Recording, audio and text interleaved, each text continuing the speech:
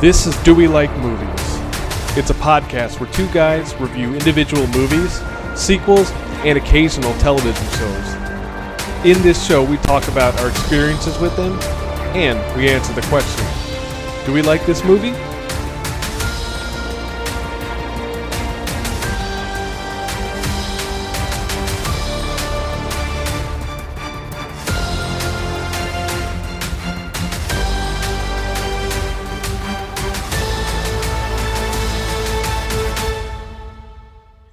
Welcome to Do We Like Movies? I'm your host, Angel. And I'm your Sorcerer Supreme host, Javi. And here we are talking Doctor Strange and the Multiverse of Madness. This is a movie that came out a couple months ago already, and we both saw it in theaters. But I think because we were having such a hard time putting together a regular schedule, like during the time that this movie came out, I think we both decided that we were going to wait until it finally hit Disney Plus before we'd review this movie on the show. It just became so much easier to just wait for this movie to be on Disney Plus, which surprisingly did not take that long. From what I was reading, this might be the quickest, like, from theater run to Disney Plus streaming that a movie has had since, Disney started doing that. It's something like 47 days since debut to stream, so that's pretty crazy. Yeah.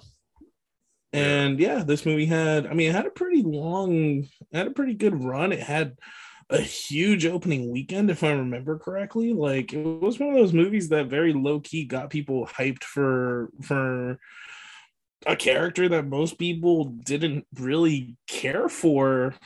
Look, 6 years ago? I'm going to be totally honest. I didn't really care for this character at all. And really the only thing that I had seen him in up until this point was the Avengers movies that he was in, and then Spider-Man No Way Home. Mm-hmm. And I honestly hadn't watched Doctor Strange until the week before we watched Multiverse of Madness in theaters. Really? That was the first time you seen it? I didn't get around to it. It was one of those movies that I always kind of thought I was going to get to, and then I never really cared for it. And then I felt like I had seen all the best bits of Doctor Strange in the team-up movies. And after watching Doctor Strange 1 and Doctor Strange in the Multiverse of Madness, I think I might be right. I think Doctor Strange as a character, I feel like he fits better as part of an ensemble than when he's asked to be the star of his own movie. It's funny because I don't feel like he was the star. Like, even this movie felt like an ensemble movie. I think so. I think Disney and Marvel figured out what I figured out, which is this guy's not interesting enough to handle his own movie. So they make him a side character in Spider-Man.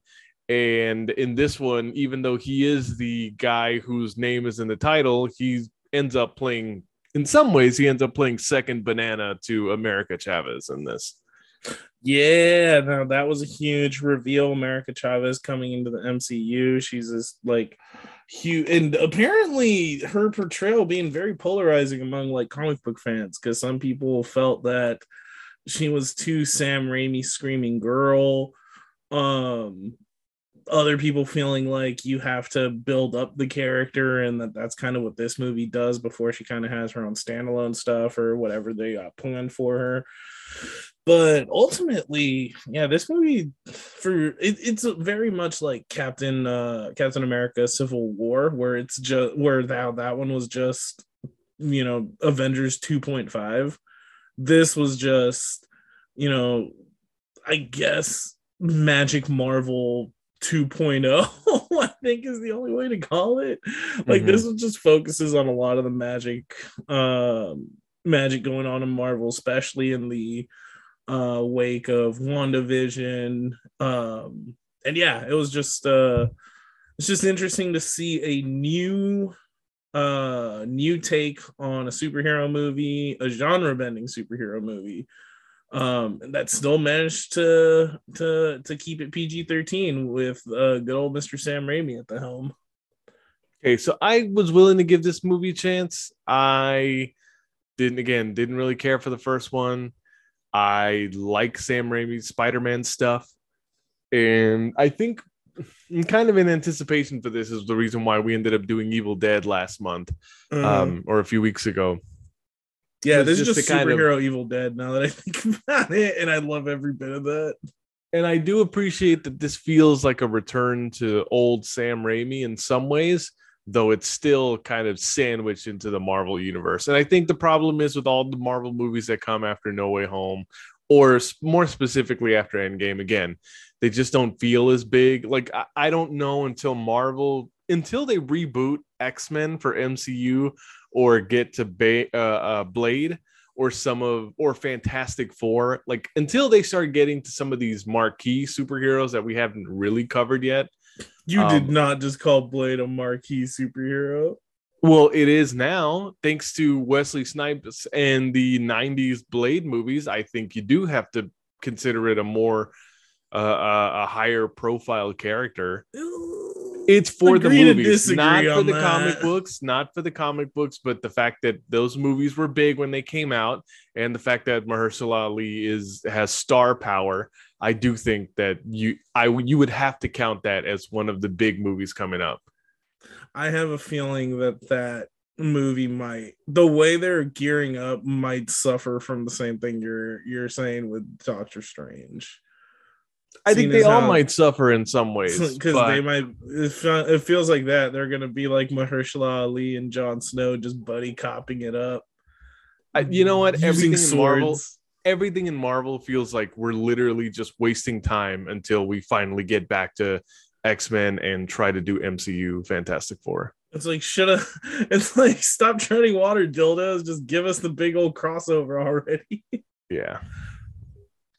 All right. So, what was your experience with this movie? I almost forgot the format of our show.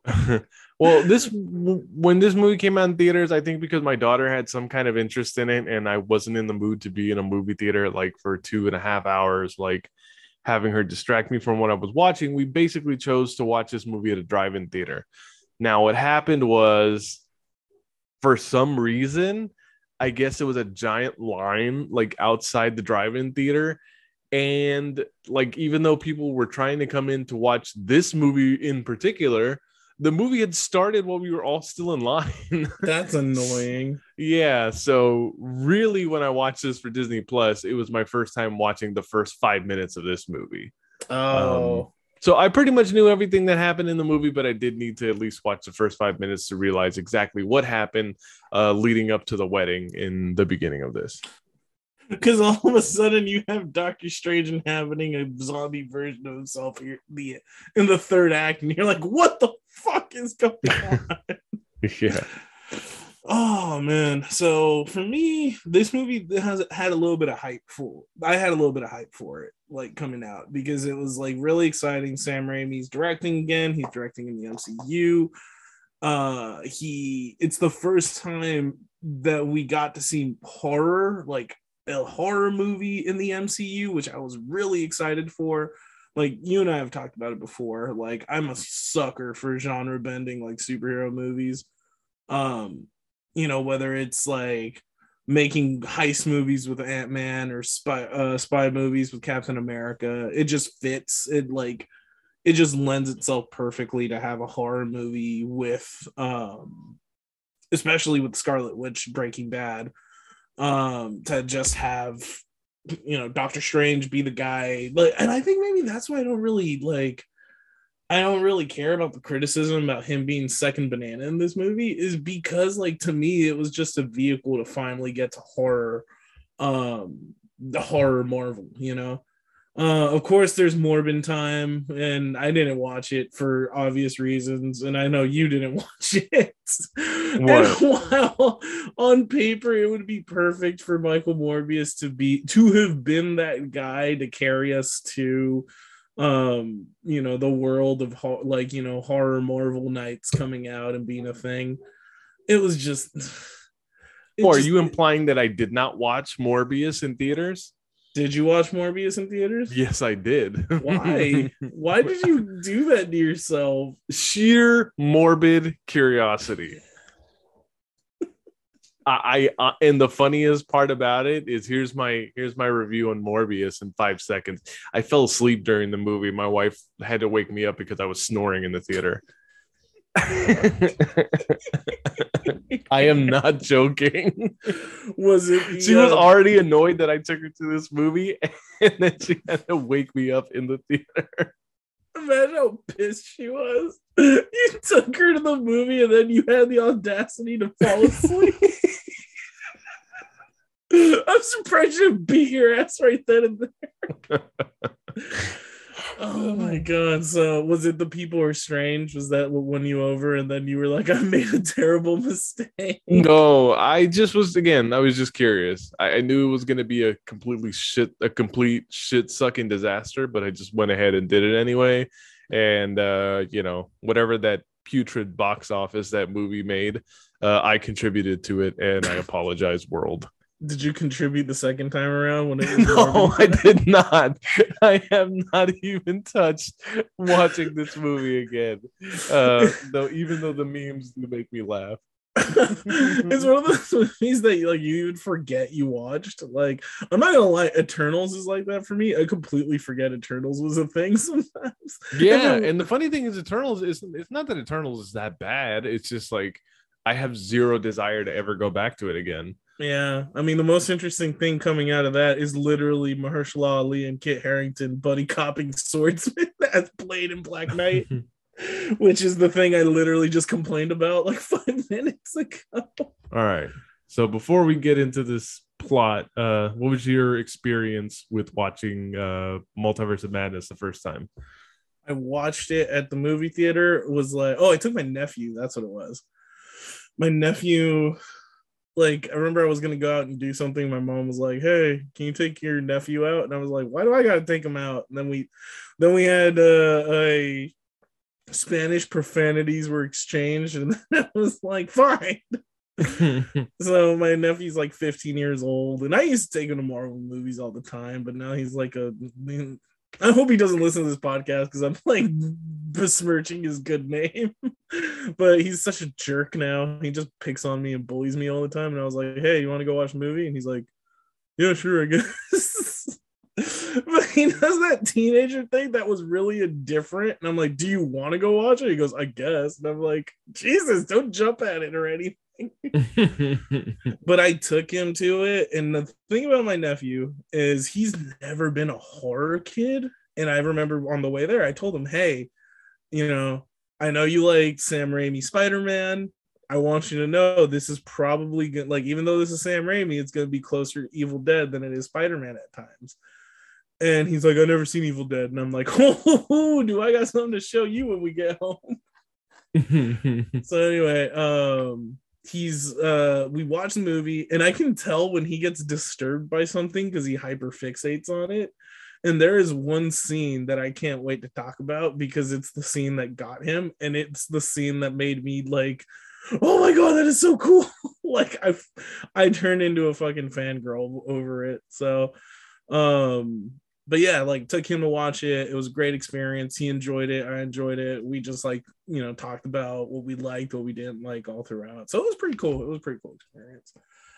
And then didn't touch it until this week in preparation for the episode when you asked me, hey, what movie you want to do? And I'm like, hey, Multiverse of Madness came out. Do you want to watch that? And here we are. Yeah. All right. So this movie kicks off with it actually starts off with America Chavez and it starts Dr. in the Strange. middle of things. That's what wild. To the point where, again, because I missed this initially in the theater, I was like, fuck, did I miss something? And I kept trying to rewind it because I thought I was literally being dropped into the middle of the movie. Mm-hmm. But no, we get America Chavez and a Doctor Strange that are being, chased by the giant eye space demon, which, this thing is like, it's just the generic kaiju style, like, giant monster villain. Like, well, the first demon is just that one's even more generic because that one just looks like a living, like, shadow that's like screaming all over the place. That's true. Yeah. The one that you were talking about, it reminded me of Marvel versus Capcom. Remember when there was, like, you could play as an alien space tentacle eye thing? Like, that's what I No. thought of when I saw it. All right. Yeah, I But don't honestly. I have not played that game in years and years and years. really, it's been that long for you. Yeah. Huh. You need to get on the sticks, son.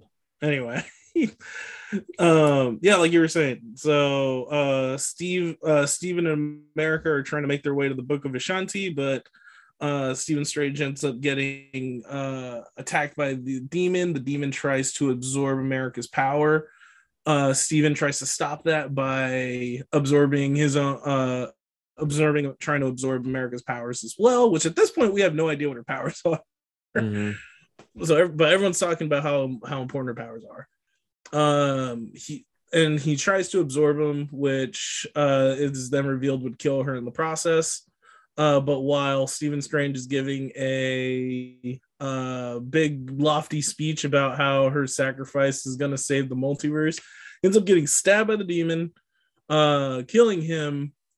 And before the demon can take America away, she's able to open a star-shaped portal in near the Book of Ashanti, and Steven is able to send a spell, cut her off from the demon, send her through the portal along with himself. And just as they go through the portal, boom, it wakes up, and Earth 616, Doctor Strange wakes up from a nightmare, completely shirtless and looking, beefy. Nah, I'm just kidding. Yeah, you're not kidding. He was barrel chested as fuck. And it's revealed that it was all a dream. It was a dream, everyone. LOL. And LOL, JK. LOL, JK. So it was so as Doctor Strange wakes up,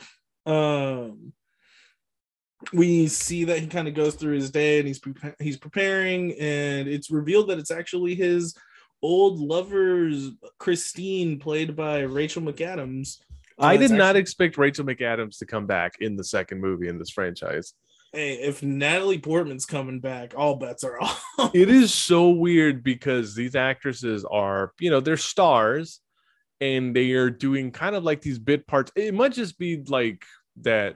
You just get like popular. It must just be the popularity you get from being in like Star Wars and Marvel and like all this stuff, because yeah, honestly, like I'm shocked that like she would come back in this. And I guess it does make sense because, in the other stuff that Doctor Strange has been in, like Rachel McAdams has not been in those movies. Yeah. It does make sense that she has kind of like moved on with her life, and she's going to be the one to get married. And honestly, I like that for her.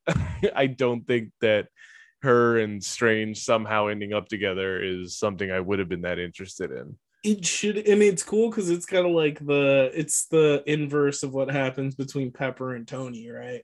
How Pepper and Tony shouldn't have gotten together because he's an egotistical asshole that kind of does whatever he wants, but that's what she loves about him. And then it's like, well, in this one, Steve, Doctor Strange is also an egotistical asshole, but she also has enough wherewithal to be like, no, that's wrong, and you shouldn't. Like, we shouldn't bend to your will just because you think you're right all the time.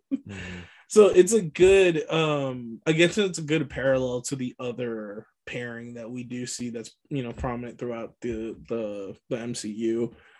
And I honestly think, especially right now, Marvel Studios has the money for it. They're going to just go with continuity.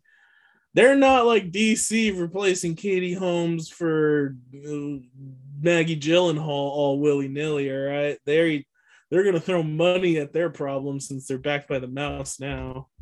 And they're going to be like, Rachel McAdams, what's your asking rate? Who cares? Just get over here, woman. And it worked.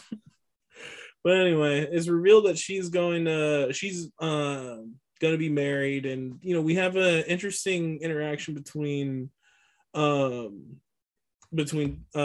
Strange and some other guy that's at the wedding, where he asks Steven essentially, was the call he made the right one? Was it necessary for him to give up the time stone and have Thanos essentially blink the world away, or blink half of all living life away for 5 years, because yeah, Doctor Strange was one of those that also blinked away, but so was this guy who said that in that time he lost his cat and he lost his brother.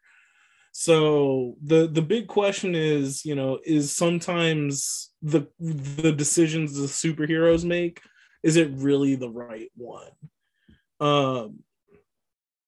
That's kind of the theme that keeps coming back, and I think Christine says it a lot, where she's always talking about how the scalpel always has to be in Steven's hand, because it's like he's always the one that's in control, he's always the one that has to be right. And the problem is he never takes the time to ask himself, well, what if I'm wrong, or what if this isn't the best possible choice? Mm-hmm.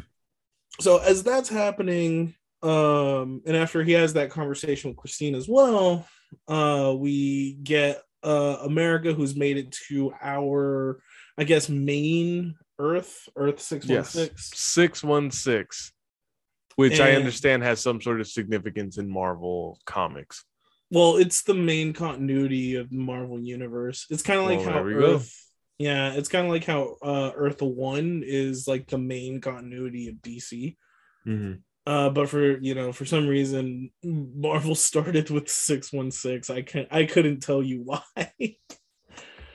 But from here, America is getting attacked by an unseen creature as it throws cars around, kind of all over New York, these New York streets. Doctor Strange changes out of his suit into his costume and ends up flying to go save her. He dispels some magic so that we can see it's this giant kaiju eyeball monster. Yes. I love this fight scene. It's generic fight scene, but yes, it works for me. And you know why it works? Because it's just, it has the camp. It has that Sam Raimi camp from where I can't really explain it, but it's like between the music choices and it's like the musical stingers while the action happens. It's just a very Raimi action scene, and I love it. And it's like, as you got Doctor Strange fighting the monster, and as he sends his cape to save America. And it's like right when you think that Doctor Strange is going to get hit, he ends up getting saved last minute by Wong, who is now the Sorcerer Supreme. And we get a fun interaction between those two, where Wong pokes fun at Steven, saying that it's custom to usually bow to your what's it called, superiors or something like that. But anyway, this leads into a really cool fight along the side of the building, which gives me total Spider-Man 2 Doc Ock Spidey fight scene vibes. Yeah, true. Yeah, it was I didn't think about that until you just brought it up, but I guess that does make sense. And and specifically just the part where like how they do that thing where they have a actual physical foreground, and then use CGI background, so that way it doesn't look really funky. But it's really cool because there's that part where America like lands on the ledge, and then when she gets up to try to save Steven, she like stomps on the thing, and you see it give in the star shape. And I don't know why, that just reminded me of like a very similar like Spidey getting thrown against the ledge and it breaking. It just reminded me of like Spider-Man 2. But with the help of Wong, Doctor Strange is able to get a light pole and impales the monster through the eyeball, killing it.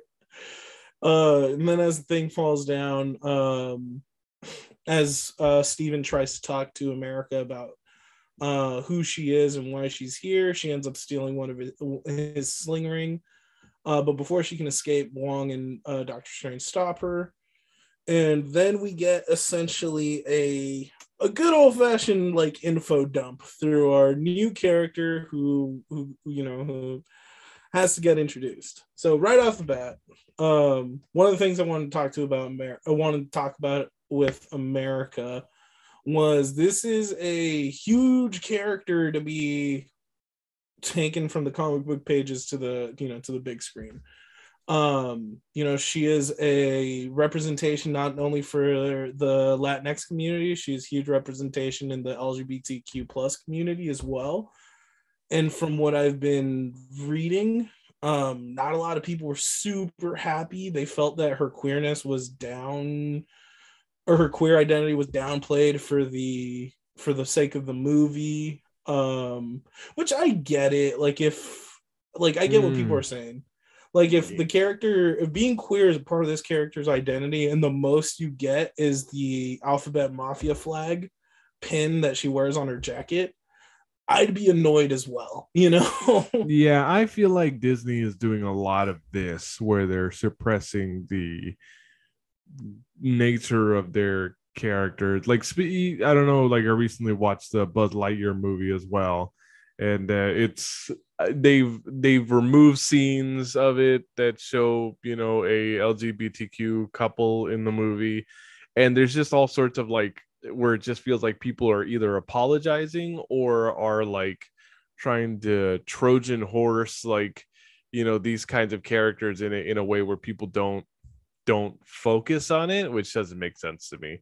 And yeah, I'm kind of over like this like half we want to pretend that we're really progressive like kind of thing in movies when it's like, no, like if you're really gonna go with it, then go with it. Make put it out there of who these characters are since it's part of their character. But no, it's just, yeah, it's definitely just how I feel about it. I don't want to assume ill intent, which is terrible. I mean, it's $1 million corporation. There's always ill intent. I don't give a shit. But I mean, the thing is, if this character becomes recurring, which I really hope she does, I hope they do explore more of her as a character, because based on what I've read, because I haven't read any America Chavez comics, like I haven't read any, like, I don't want to say that it's just not my wheelhouse, but it's like she was written to be kind of a teenage hero. And I mean, yeah, I should probably pick it up. I'm not going to lie, but I just haven't been able to. But from my understanding, she's this character that's been like, she's a badass. She's, punches first, asks questions later. Like she's very brash, headstrong, and courageous. A lot of people said, based on what I was reading again, a lot of people on the interwebs were arguing that that's not the kind of character we saw. That one I push back on, because I'm like, well, it's her first outing into the MCU. Like, give it time for her character to progress. Like, if that's, like stuff like that, learning how to use her powers, learning how to fight, learning how to like be brave when faced with villains, or something as powerful as someone as powerful as like the Scarlet Witch. Like, yeah, that's stuff that you need progression to get there. But I'm like, come on, if canonically the character's queer, what is wrong with like addressing that on the big screen? Like, it's not that big of a deal. Yeah, that's my only problem with it. Is just be about it. Don't just sorry about that. Fireworks. Don't just go 1 foot in. Like, jump all the way in if you're gonna do that. But anyway. Here we are with this character. My understanding, of course, is that this character was going to be a big deal. And I did understand before I even watched this movie that America Chavez actually was going to have a much bigger part than people had assumed, even going into it. Because I follow a lot of those,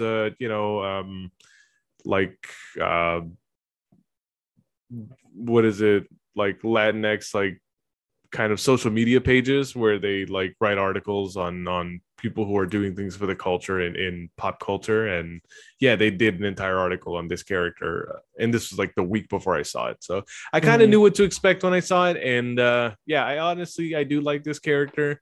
It is cool, like, I think we talk about how like Doctor Strange is kind of being put in the Iron Man role in this with Pepper at the same time. I'm going to go in a different direction, because we will see a member of this team later in the movie, but it also like gives me a little hint of Wolverine in those X-Men movies where it's like Wolverine and like Rogue, like Wolverine and young X-Men, member.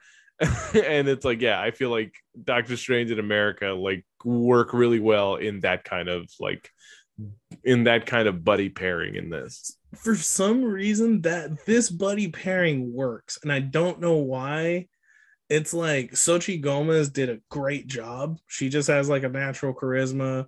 And I mean, like, freaking, why am I blanking? Benedict Cumberbatch. I mean, the dude's just a good actor. I always laugh at his name. I'm sorry. You think I would be able to say it without giggling at this point, but it's like that for some reason, this pairing of just like disillusioned douche and then just like optimistic like teenager. I don't know why. It's just it always works. And these two just they play off each other really well. But yeah, so again back to it. America takes they get her some food. She's able to kind of explain her powers, how her ability is to jump she's able to create portals to jump into different universes. Not a completely different, ability from what, Wong was able to do in Doctor Strange. So it fits. Yeah, exactly. So it's like they've been able to teleport to different places in one dimension before.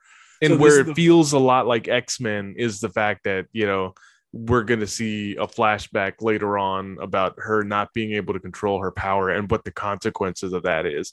And that's the first time that I've seen something in MCU tap into what some of those Fox X-Men movies were. I feel like that's something that we so closely associate with X-Men. Like, superpowers are awesome in like to all these like MCU heroes because it allows them to be like, the heroes that they never would have thought, as people without superpowers. Whereas like in X-Men, because mutants are considered like less than, it is like those characters are always looked at as more of victims that have to try to overcome, their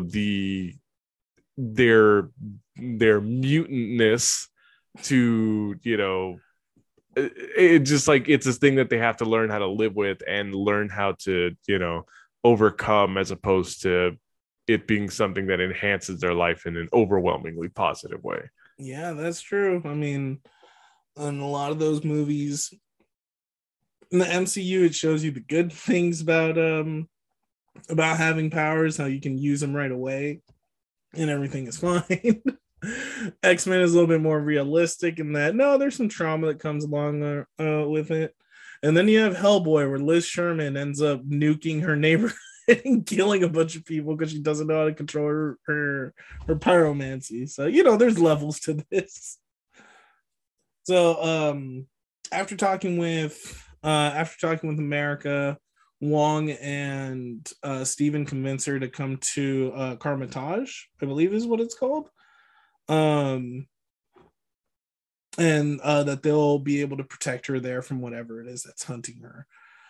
Meanwhile, Steven says that because some of the runes that they recognize on the demon were very reminiscent of witchcraft, Doctor Strange goes to look for Wanda, who has they have a conversation. Wanda reveals that she's not doing the superhero thing, and then she tries to apologize for what happened at Westview, to which Steven responds, hey, don't worry about it, that I need your help. This is a good way for you to get back on your lunchbox. And while they're talking about taking Wanda to Carmitage, she slips and says, well, why don't you bring America here? And after Doctor Strange stops talking, Wanda kind of clicks for her, saying, oh, you never said her name, did you? And then suddenly she drops the illusion and reveals like this beautiful field, like an apple orchard that they were talking in, is suddenly dead and decayed and gross looking. And she's revealed herself in her full Scarlet Witch costume. And Wanda just tells Steven that, very simply, they have a day to produce America to her, or not, or if not, she'll go to Carmitage and pretty much level everything and kill everyone to get what she wants. And they have a really interesting talk about where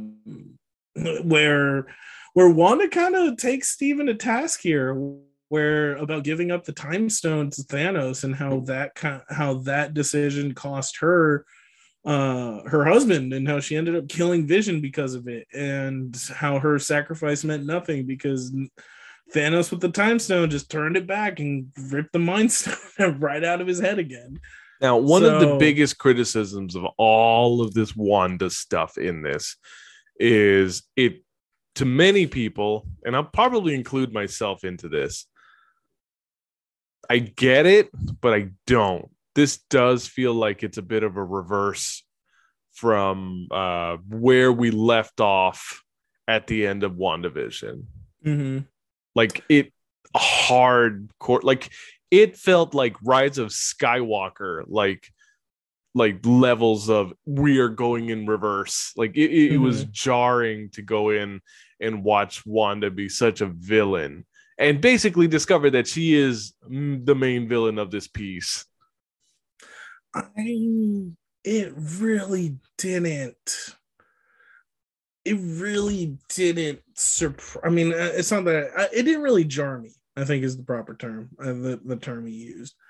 Because I mean, yeah, you're okay with this because I knew Scarlet Witch, because in the comics I always knew Scarlet Witch has to break bad at some point. Like, this isn't new. Like, you're also talking about the woman that almost like destroyed every mutant in the entire world. So it's like this is in line with comics Scarlet Witch. The thing is, you kind of start seeing it in the end of WandaVision, though. Like, the fact that she even has the Darkhold, like, it's not too crazy to think about that the Darkhold, like, just the knowledge of the Darkhold can corrupt her. I think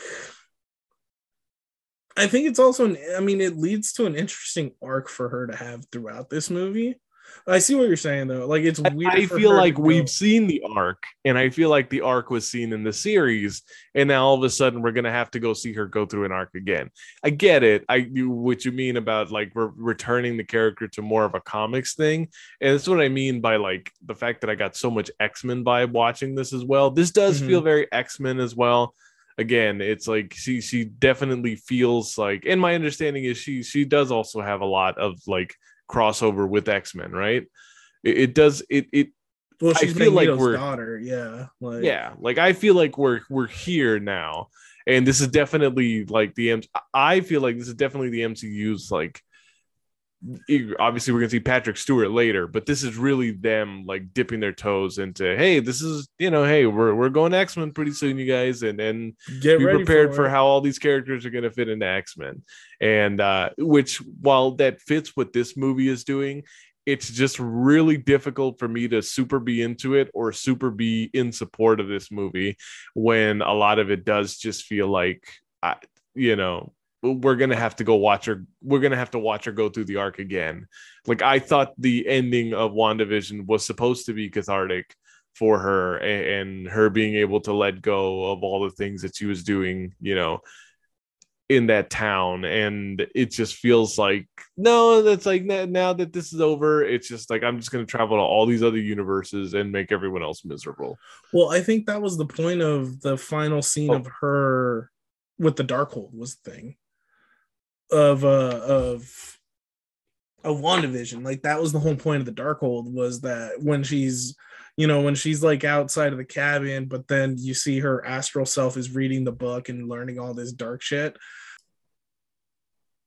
Yeah, I mean, it's just not crazy to think about that, her reading this book that shouldn't be read, almost like the Necronomicon Ex Mortis, and that it would probably send her down this spiral of being like, oh, let me undo everything I learned about compassion and being able to let go, and be like, no, I can do something, and now I will do something because I have the power to do so.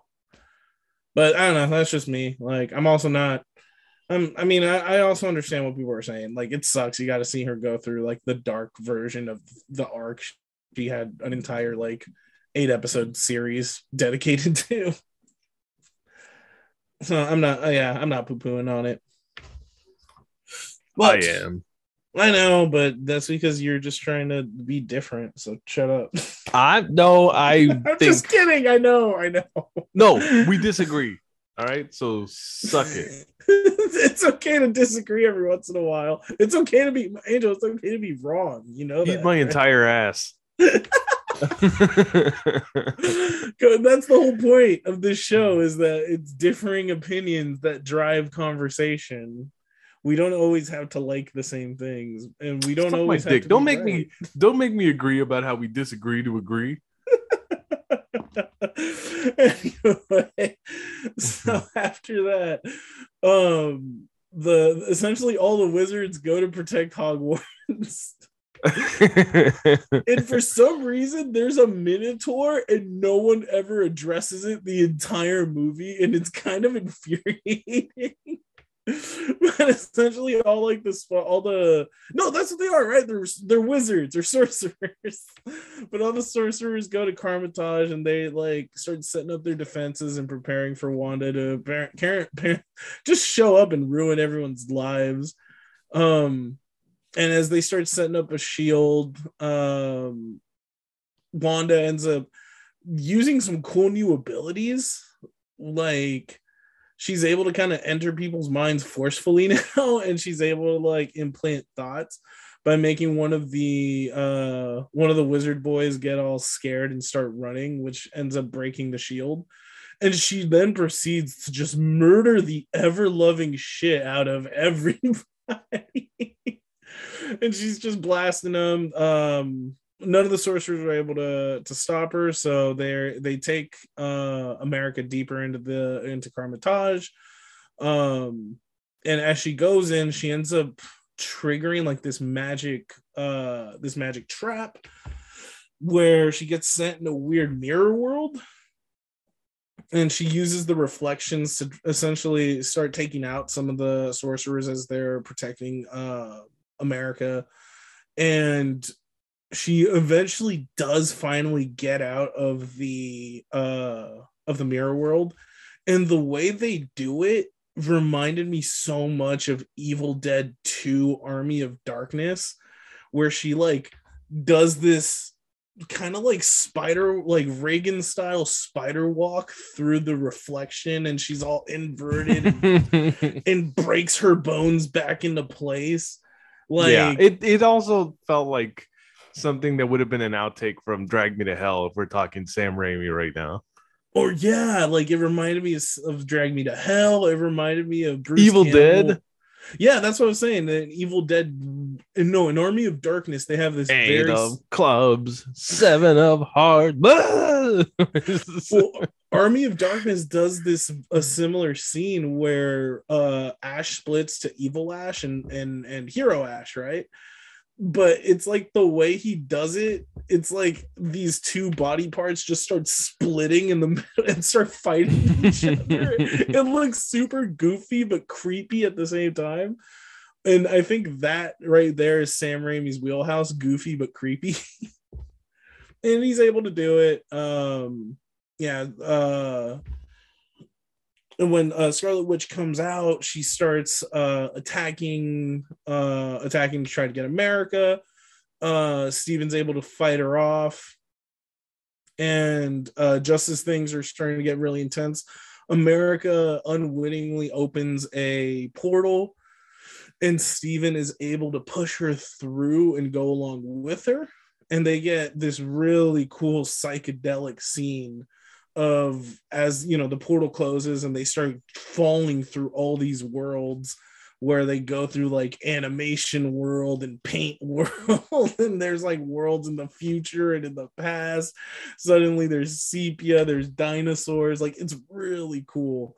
That I will give the Doctor Strange movies, they have such cool visuals when they do things like this, like when they do magic or when they do the multiverse hopping. And finally, they end up in world. What was it called? 838, right? Yes, I know numbers. I know. I remember the things we were talking about. I remember the movie I just watched. So, as they land in World 838, they think that their best chance at stopping Wanda is to try to find the Doctor Strange at this new world they're in.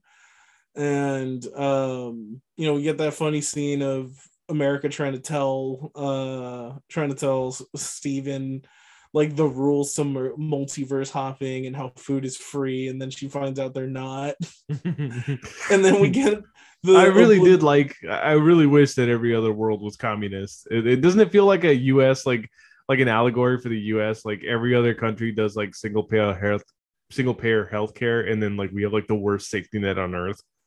Oh, 100%. And we're the ghetto universe. We're the shit one that every other universe looks at and like, oh no, roll your windows up. But I love when she ends up just stealing a food, which apparently is just like a pizza ball. I love the fact that it's just like, you know what it reminds me of? It reminds me of those bizarre like corn on the orb like memes. Just couldn't stop laughing at pizza ball. It's like, why is like ball-shaped food the like food of the future? Like, remember Dippin' Dots being the ice cream of the future? Dippin' Dots is wonderful, and I love that it's become a staple of all theme parks and zoos, because I have recently had Dippin' Dots when I went to the San Francisco Zoo, and they were quite lovely. I thought they had disappeared off the earth, but apparently, like in certain places, like it still exists. Now what I want to exist is circular orb-shaped pizza. Honestly, I want all my food to be in ball form. My favorite part is you get your obligatory Sam Raimi, Bruce Campbell, the Bruce Campbell crazy street vendor cameo. You mean Pizza Papa? Yeah. I don't know why the line "Pizza Papa always gets paid" made me laugh so much. I don't know why, but it's like I felt like Bruce Campbell was doing the like Papa John's, like the Papa John's founder thing, you know, like it just felt like he was just seconds away from saying, "I've had 30 pizzas in 30 days." Just sweating grease. Oh my god. But yeah, he calls himself Pizza Papa, and then like I gotta say, Bruce Campbell has the best facial expressions in movies, and I don't care what anyone says. Yeah, the man is like a living mask. Like, it was hilarious to see him punch himself in the face. But yeah, Steven puts a hex on him to make himself punch himself in the face so that they can escape. And they end up going to where the Sanctum Sanctorum is supposed to be. And instead, they find a statue of Doctor Strange, who apparently died during the battle with Thanos. Mm-hmm. And it's revealed that Baron Mordo, or Carl Mordo as they call him, is because that's his name, but it's revealed that he's actually the Sorcerer Supreme of this universe. And as Steven tries to explain what him and America have been through, they end up passing out, and it turns out that Mordo drugged them and took them to a secret research facility somewhere in New York that is led by the Illuminati. So as a Marvel nerd, Marvel nerd from like 2005 to maybe 2010 or so, I lost my shit when I saw the Illuminati in actual like MCU. I never thought we would see the true Illuminati. All right, so this is a Marvel thing, eh? Yes, 100%. So the Illuminati is essentially, think of all your big brainy people in the MCU. So it's in the Marvel universe. So we're talking Mr. Fantastic, Black Bolt, Professor X, Black Panther, Namor the Submariner, Tony Stark. There was like a couple other people that have switched in and out. Doctor Strange, and essentially they are like this think tank that comes together anytime there's a threat that they think is too big for any one group to handle, and they go and they do it themselves pretty much without like, essentially they work together because they think that their collective brain power can find the best possible answer without bringing in the whole superhero community. It led to like the destruction of a planet, if I remember correctly. Like they're kind of dicks though. Like they're kind of they border on being evil at times. Yes. But yeah, it was really cool to see because, you know, a lot of your main characters, like for example, you've heard of Planet Hulk, right? I think I told you about it. Yes, I have. So the Illuminati were the ones that decided that they're going to shoot Bruce Banner into space. Okay. Against his will, essentially. Never thinking he would come back super pissed off and just kicks the shit out of everybody. So that's why I was a little let down when Thor Ragnarok just kind of folded in World War Hulk into that. But then I love Thor Ragnarok, so I kind of made up for it. Yes, it felt like it just used like the idea of Planet Hulk as like a kind of a gag. Yeah, and I mean, not a gag, but I mean, like, it wasn't the main point of the story. It's just like, let's make reference to this thing that people care about, but it's not going to be the main part of the story. And you know what? Like the way they're using MCU Hulk, like, and I'm not criticizing it either. I'm not familiar enough with Planet Hulk, and I also enjoyed Thor Ragnarok. It's interesting to find out that this group are the people that are responsible for that, and also just the fact that this group is like actually something in Marvel that people pay attention to. Yeah, they had a pretty big run for a while back. There's an Illuminati comic. There was, if I remember correctly, there was a mini series. It wasn't like a regular thing that they could do consistently, because then you would have to find a way to write out all those characters from their respective series for a bit. But they had a couple mini series that like crossed over into big events that were going on in Marvel at the time. Not to get too far on a tangent here, but because we are now at Illuminati, we get Patrick Stewart returning as Professor X in his yellow, hover chair. Not to mention, we got the musical Stinger from the X-Men cartoon. Absolutely loved it. I'd appreciated that. How do we feel about Reed Richards, played by John Krasinski?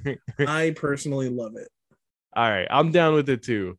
I'm very much down with it, and it's a nice little tease way for like Marvel to just say, "Hey, guess what, guys?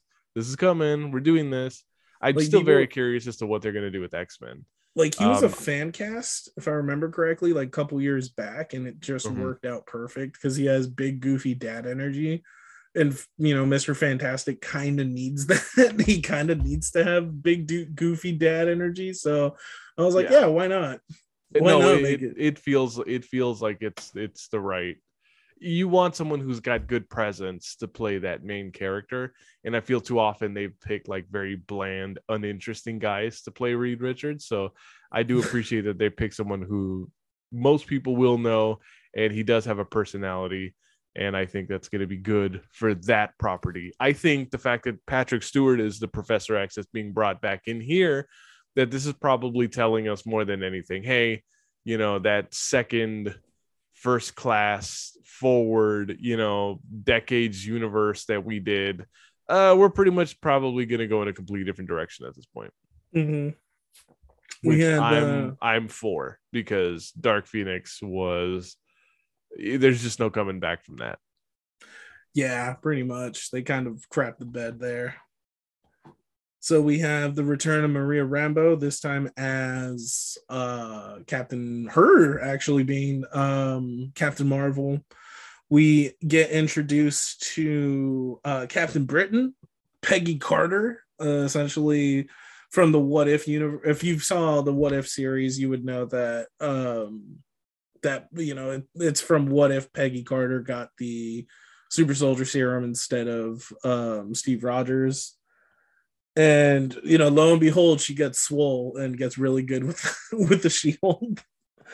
And then we get introduced to Blackagar Boltagon, which not many people would know. People have no reason to know who Black Bolt is.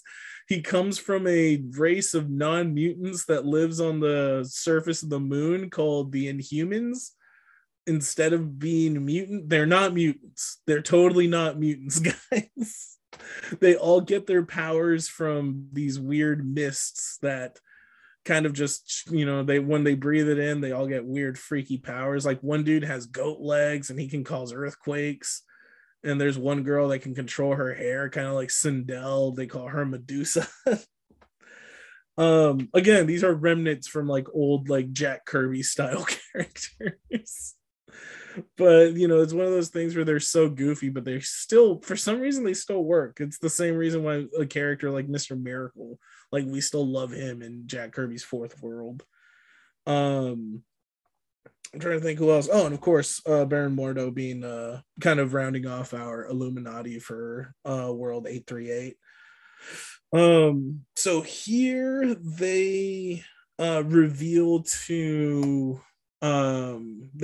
Steven that their version of Doctor Strange died after he tried to use the Darkhold so that he can learn dream walking. And pretty much he goes in, which it turns out is a spell that's used where you go into another world and you can do all kinds of stuff with your counterpart. However, because it makes it kind of thins the veil between universes, it makes it easier for incursions to occur. So where people from other universes go to universes that aren't their own, which in turn can cause all kinds of crazy stuff, like, epidemics taking place, wars, or it can just make an entire universe crash in with another and then they both just explode. So that's a huge no-no. It is revealed that Doctor Strange from 838 actually destroyed an entire universe. It's never said how, but he just did. So after they're able to beat back Thanos, the Illuminati takes it on themselves to punish Doctor Strange by killing him. For those that don't know, Black Bolt's voice is so powerful, it can like atomize people. It's like he just fucking shoots an atomic bomb from his mouth every time he talks, and that's how he ends up killing Doctor Strange. So 616 Doctor Strange tries to convince the Illuminati that if he can get a hold of the Book of Vishanti, he'll be able to stop Wanda from dream walking and going into Earth 838. So, and back in Earth 616, Wong and a bunch of the sorcerers are able to kind of do a counter offensive where they end up destroying the Darkhold, and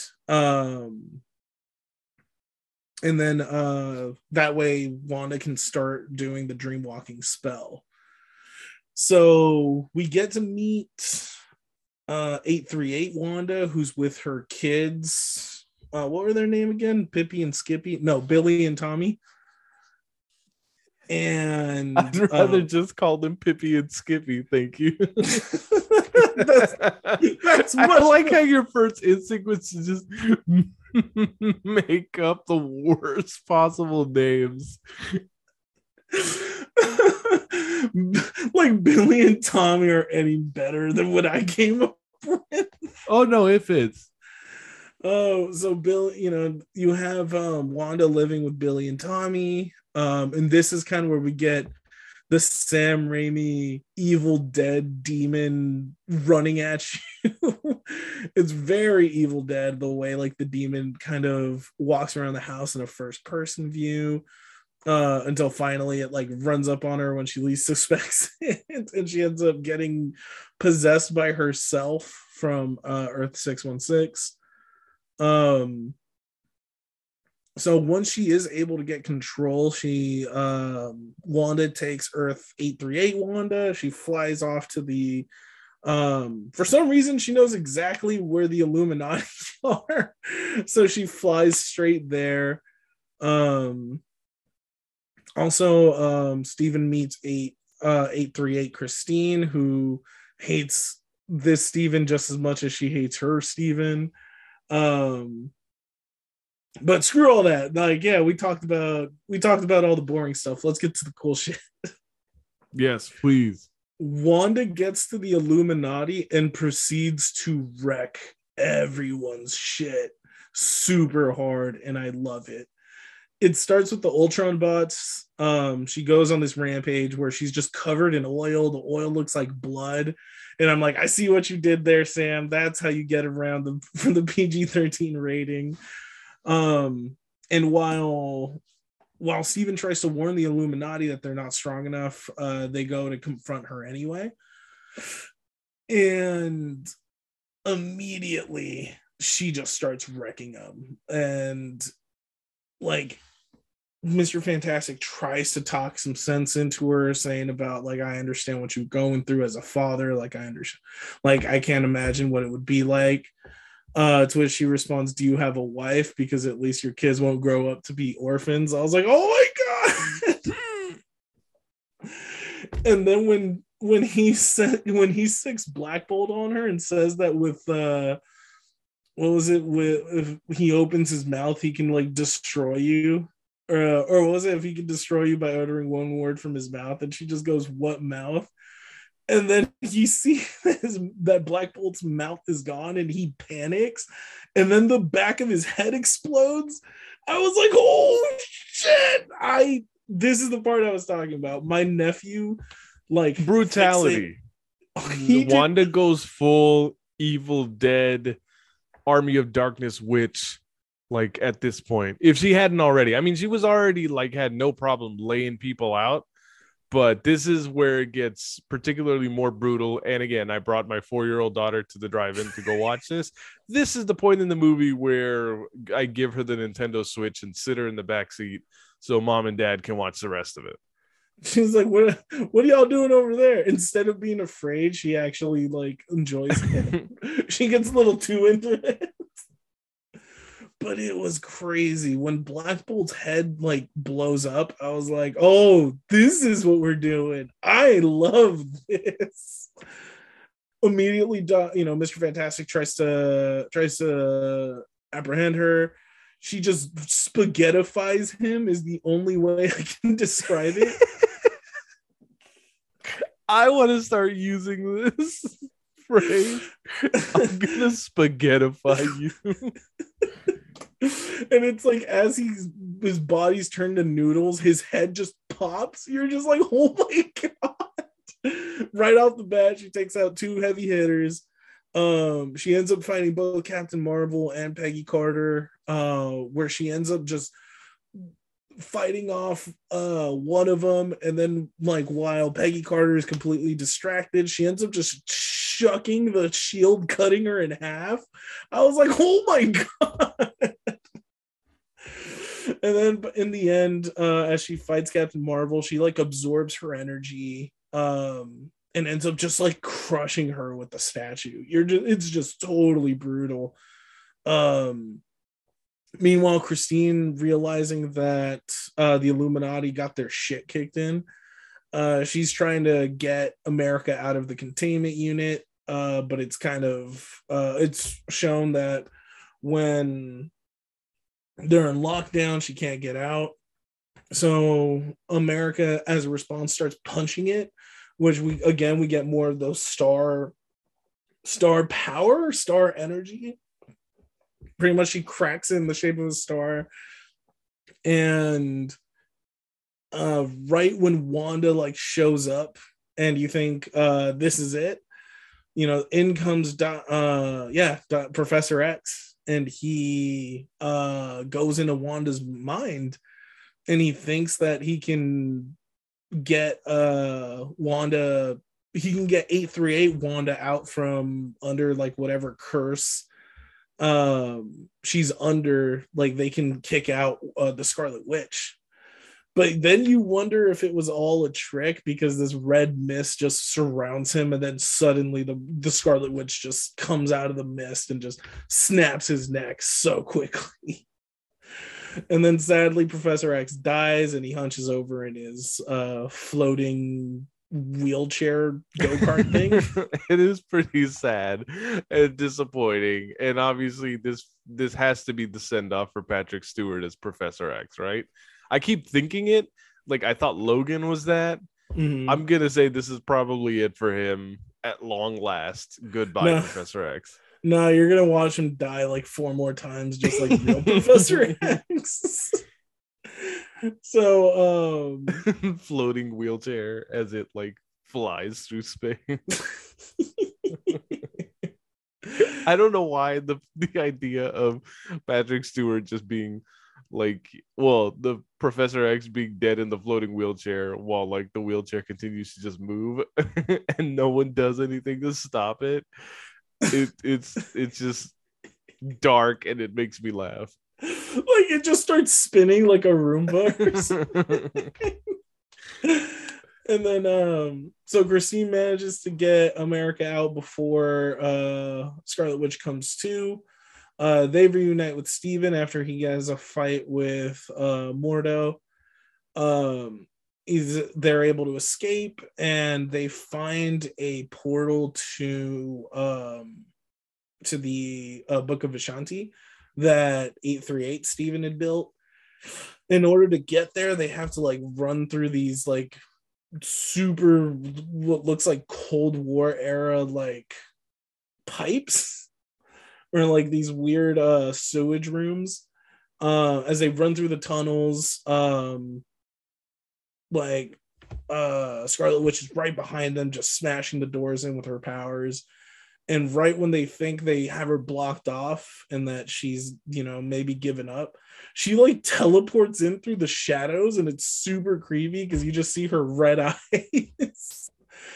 And then at that point, Steven tries to drown her by like essentially bringing down a bunch of what I can only assume is sewage water over her. They managed to get to the Book of Vishanti. But by that point, Scarlet Witch gets the drop on them, and while she shoots magic, she ends up destroying the book itself, and she forces America to open a portal to Earth 616, where she throws her through to the Scarlet Witch, and she also sends Steven and Christine to another dimension, this one looking like it had been the one that had been hit with an incursion or something like that. So this takes us to the third act of the movie. This is where things start getting a little wonky for me, and I'm not a huge fan of the pacing of this film. You can chop it up to it being like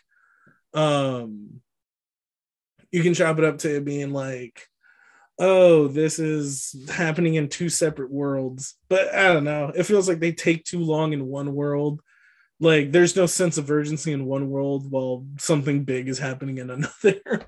You are not kidding. I think that both the length of this movie and just the fact that we're, it's just like all that Illuminati stuff that took up so much time in the middle of it. Like this really does, almost like when we talked Jurassic World last week, it feels like this is like the Italy shit from Jurassic World from last week, right?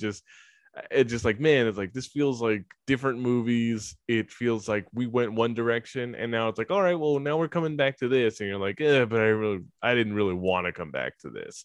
And I think the only thing that really makes this third act really that interesting is that, this is where Wanda is just going to go full Evil Dead, like Sam Raimi villain character in like, yeah, this is where the movie's gonna try to flex the horror movie muscles.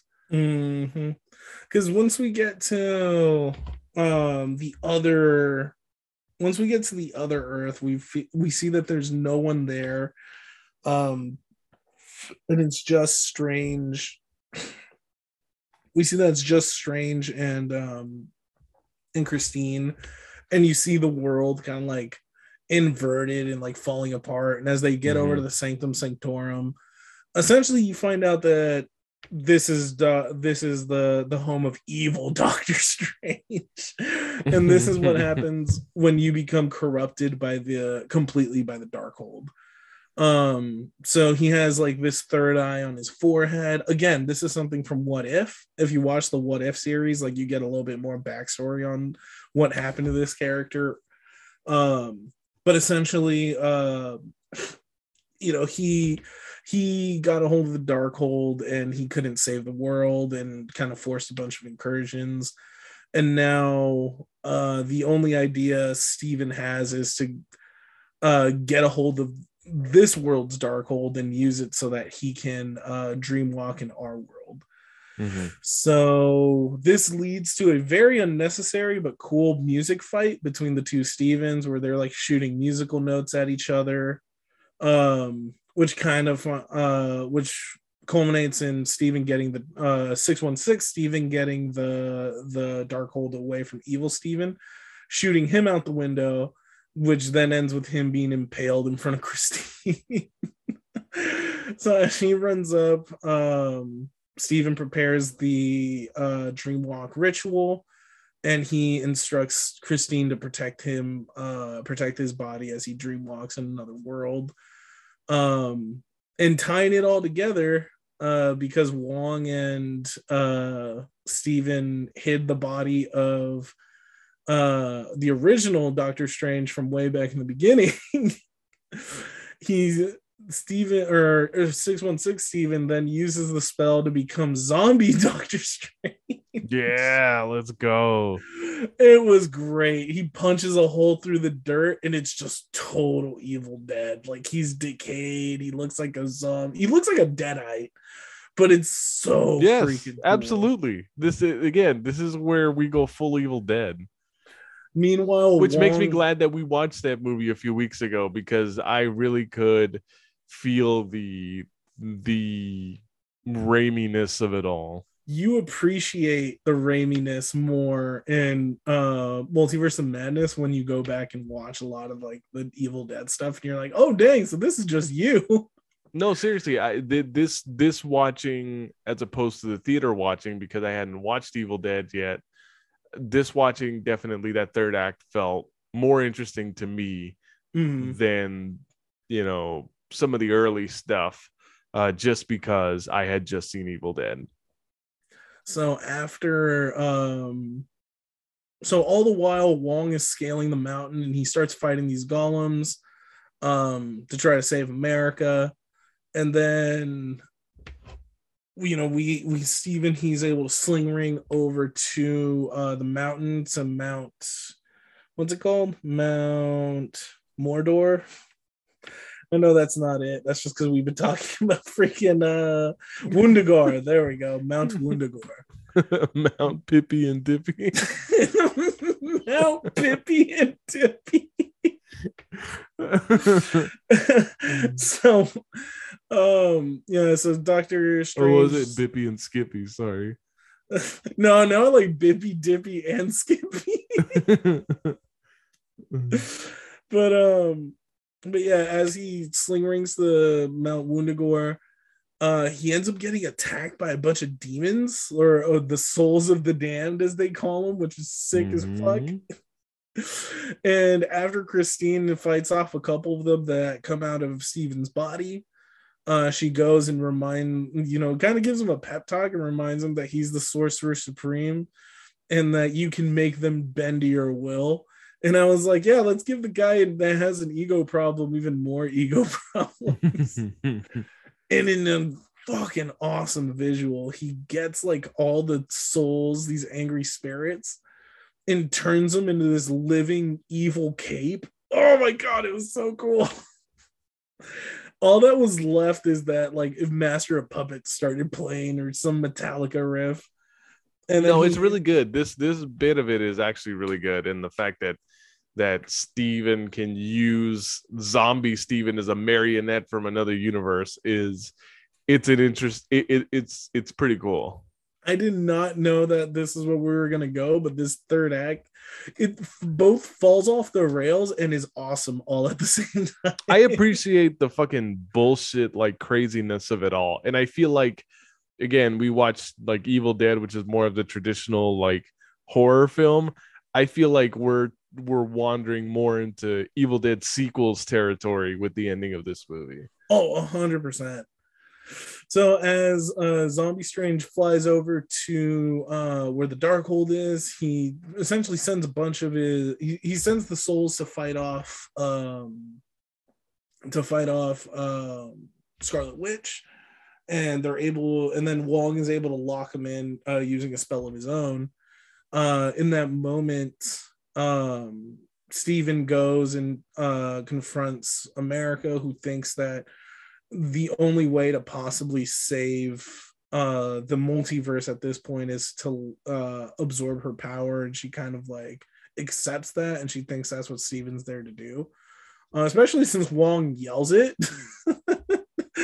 But Steven surprises her by saying that that's not what he's going to do, and that he trusts her, and that she needs to learn to trust herself and her powers, saying that everywhere they were supposed to go, whether she intended to or not, their portal jumps sent them exactly where they were supposed to go, and that he thinks she has the power to beat the Scarlet Witch, and ends it by saying, "Go kick that witch's ass."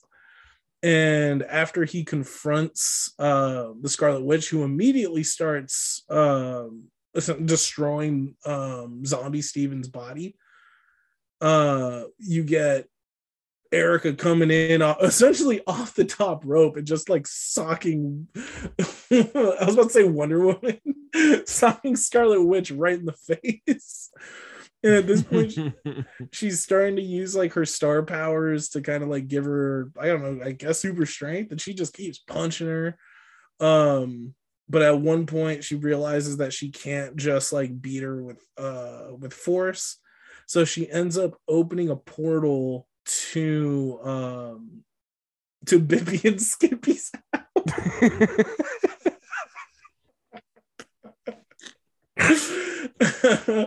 I'll never stop calling them that ever. She ends up opening a portal to 838 Wanda's house.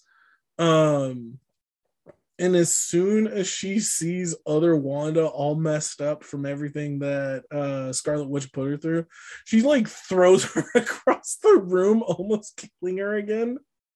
So then the kids start like trying to protect their mom by throwing toys and like throwing a bunch of stuff at her.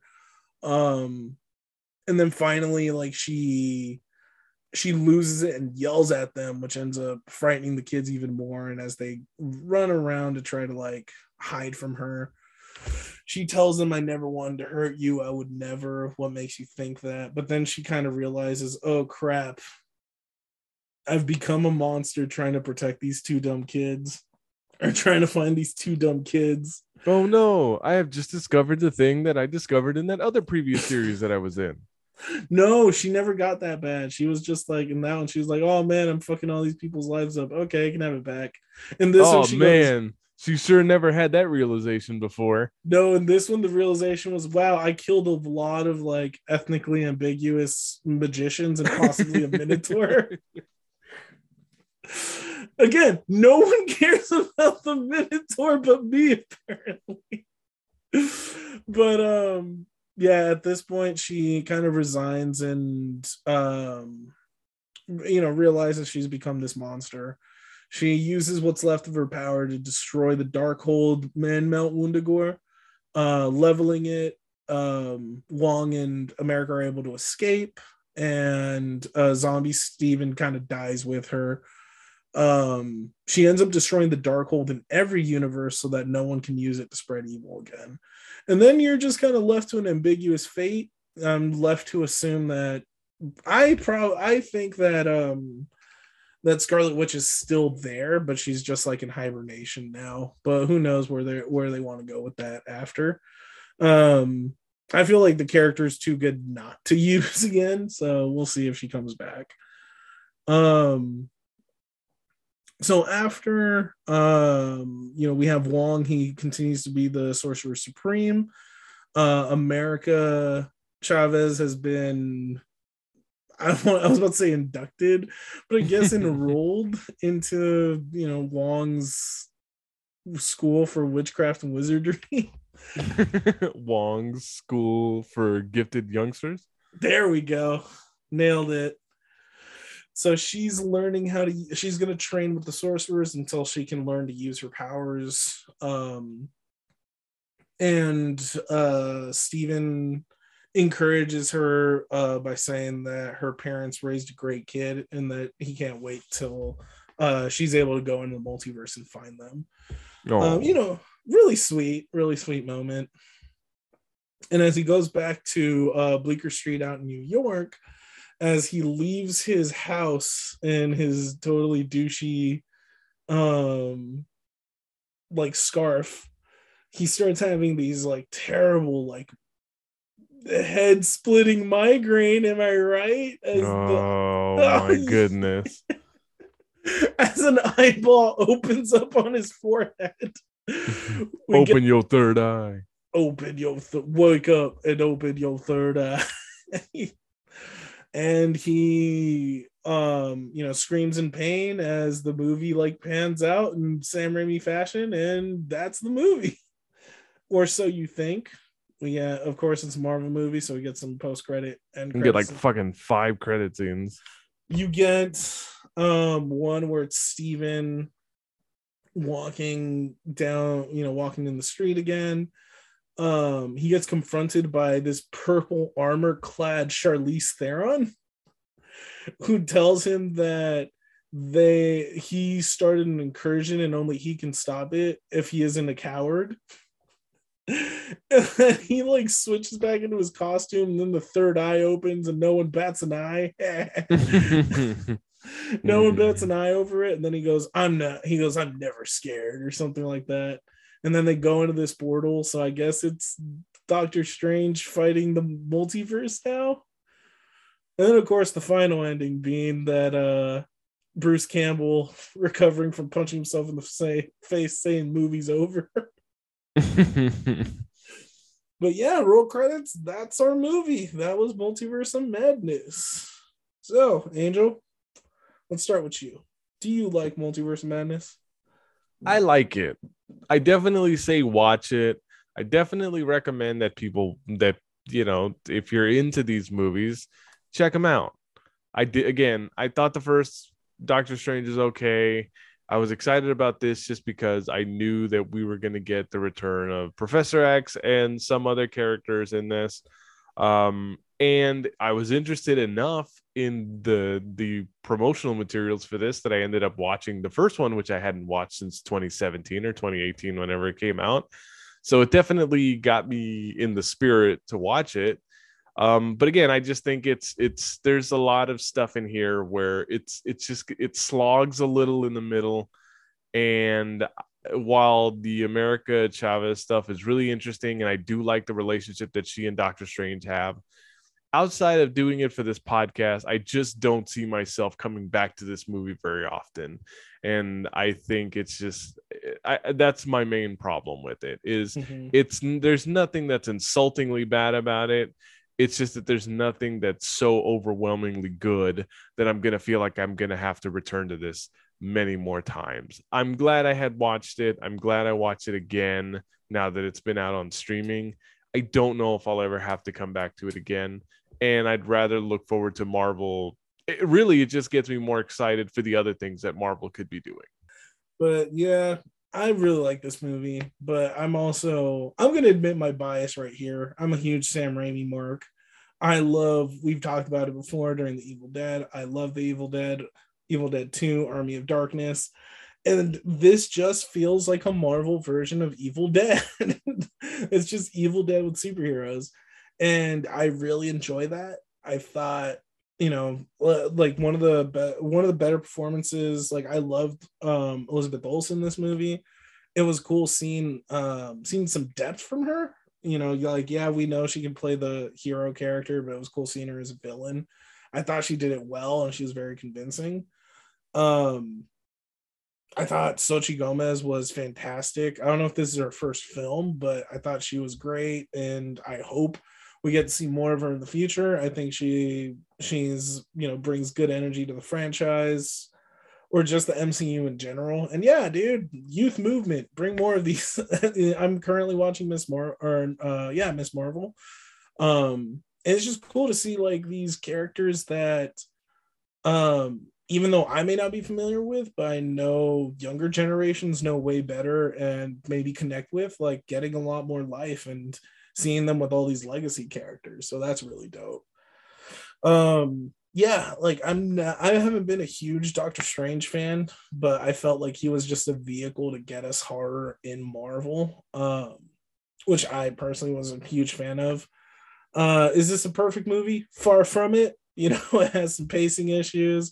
Like Angel said, it slogs a lot towards the middle, and just trying to figure out how time works between, where you have these other dimension jumpings in the third act. Like I said, the third act falls off the rails, but is still awesome at the same time. If you're a Sam Raimi fan, like it feels like this movie's a mini version of like his greatest hits. Like that, like I was saying, that first fight scene with the eyeball octopus gave me a lot of uh, Spider-Man vibes, especially fighting when they're fighting on the side of the building. It gave me Drag Me to Hell vibes. It gave me Evil Dead vibes. Like it has a little bit of everything. I'll probably watch it again. It's one of those movies I can see myself putting on in the background while I'm doing stuff. Maybe not actively paying attention, but definitely having it on. Yeah, it's a fun action adventure horror movie, and that's like a weird niche alley that I really enjoy hanging out in. So we'd like to thank you guys for joining us for this episode of the show. Please continue to interact with us on social media. Please leave us, ratings on Spotify, ratings on Apple Podcasts, reviews on Apple Podcasts if you can, to help raise awareness of the show. And before we end this episode, I think it is really neat that we are celebrating, even though we've already passed this threshold several days ago. We passed 10,000 all-time downloads in the history of the show, which, doesn't seem like much. And, to lots of people are like, it's like, oh, well, you don't have much going on there. But, to us who we have been doing this show for over 3 years at this point, and where there was like certain parts in the last few months where you almost wonder if the show was going to continue at all. It's really exciting that we're continuing to put out content, and that the show is continuing to net downloads, and that people are starting to discover the show as well by going through the back catalog. So yeah, we appreciate y'all. We wouldn't be able to do it without y'all. The people that do download, the people that do listen, we appreciate every single one of you being able to, just listen to our opinions, whether they're wrong or not. And if you have any suggestions for things that we can do to change the format of the show, or if there's anything that you feel like that we should discuss that we're not discussing enough, please, we welcome all feedback when possible. But please, we appreciate you guys who are following the show, and just ask if you know other people that could be interested in listening to the show, to introduce them to it, or send them a link, or show them how to download the show. We are on Apple Podcasts, we're on Spotify, we're on many other platforms, including stuff like Audible. So we're definitely out there. And again, we appreciate you guys continuing to follow the show, and we'll talk to you guys next time. Oh yeah, see y'all later, nerds.